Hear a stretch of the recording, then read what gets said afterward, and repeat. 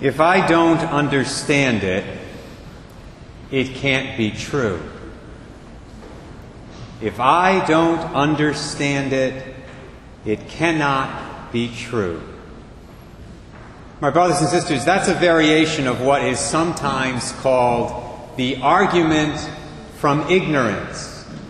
And it's a very bad way to try to make a point or win a debate with somebody, because it is logically fallacious. It is logically erroneous. Let me illustrate that with a few examples. Imagine somebody making the following statements. I don't fully understand the theory of relativity, so the theory of relativity cannot be true. I don't fully understand all the formulas of calculus, so the formulas of calculus cannot be true. I don't understand how a rocket could carry enough fuel to take 3 men all the way to the moon and back. So Apollo 11 and all those other so-called moon missions, well, they were all hoaxes. They didn't happen. It was impossible. Thankfully, most people, even if they've never taken a formal course in logic, know that this is a faulty way to come to a conclusion. Just because I don't understand something doesn't mean that it isn't true. I might not understand Einstein's theory of relativity. I certainly don't understand all the details of it. But my inability to understand it does not make it false. The same is true of the formulas of calculus. I may not understand them. Although I once did. I did take calculus in high school, but that was a long time ago. A distant memory. But my inability to remember what those formulas signify does not mean that they're false. And so it is with the other example I gave about the rocket going to the moon. And so it is with the many other examples that we could all think of. So what's your point, Father Ray? Well, my point, very simply, is this. In almost every area of life, the argument from ignorance is not considered acceptable. And if somebody tries to use it by making statements like the ones I just quoted to you, that person would be immediately challenged and his mistake would be pointed out. Notice I said, in almost every area of life, this is the case. I said that for a reason.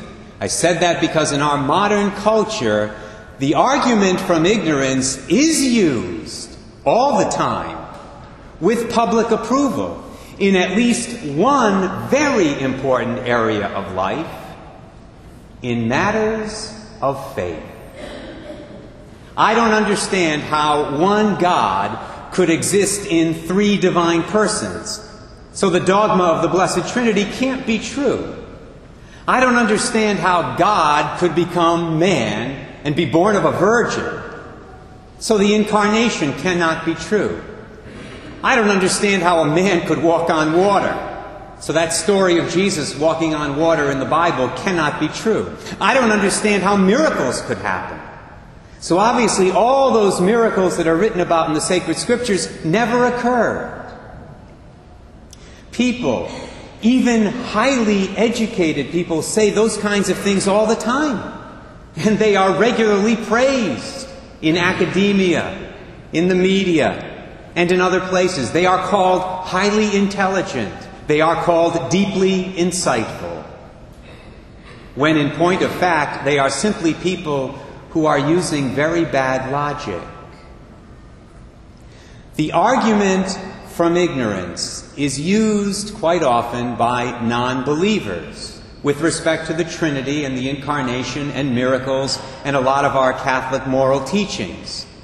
And to some extent, that's to be expected. After all, these are non-believers. These are people who do not have the gift of faith. Now, I'll tell you what the real tragedy is. The real tragedy is that when it comes to the Holy Eucharist, to the sacrament of the Lord's body and blood, this argument from ignorance is often used by people who claim to be Catholic. It's used by people who are baptized and confirmed who do not accept the Church's teaching on the Holy Eucharist. They say, I don't understand how ordinary bread and ordinary wine can suddenly change and become the body, blood, soul, and divinity of Jesus Christ our Savior. That does not compute in my mind. So the Church's teaching on the Holy Eucharist cannot be true. Have you heard that kind of thing before? I certainly have. Of course, as sad as that is, it really shouldn't surprise us, because 2,000 years ago, when Jesus Christ taught the crowds in John 6 about the Holy Eucharist, some of the Jews who heard him that day responded in the very same way, by using the argument from ignorance. That's clear from today's gospel. That text begins by Jesus saying, I am the living bread that came down from heaven. Whoever eats this bread will live forever, and the bread I will give is my flesh for the life of the world. And how did many of his listeners respond? We heard that in the very next line of the passage. It reads as follows. The Jews quarreled among themselves, saying, how can this man give us his flesh to eat? That's the argument from ignorance, is it not? Because what were they actually saying to our Lord? They were saying to him, Jesus, we do not understand how you can possibly give us your flesh to eat and your blood to drink. That does not compute in our brains. So your teaching cannot possibly be true.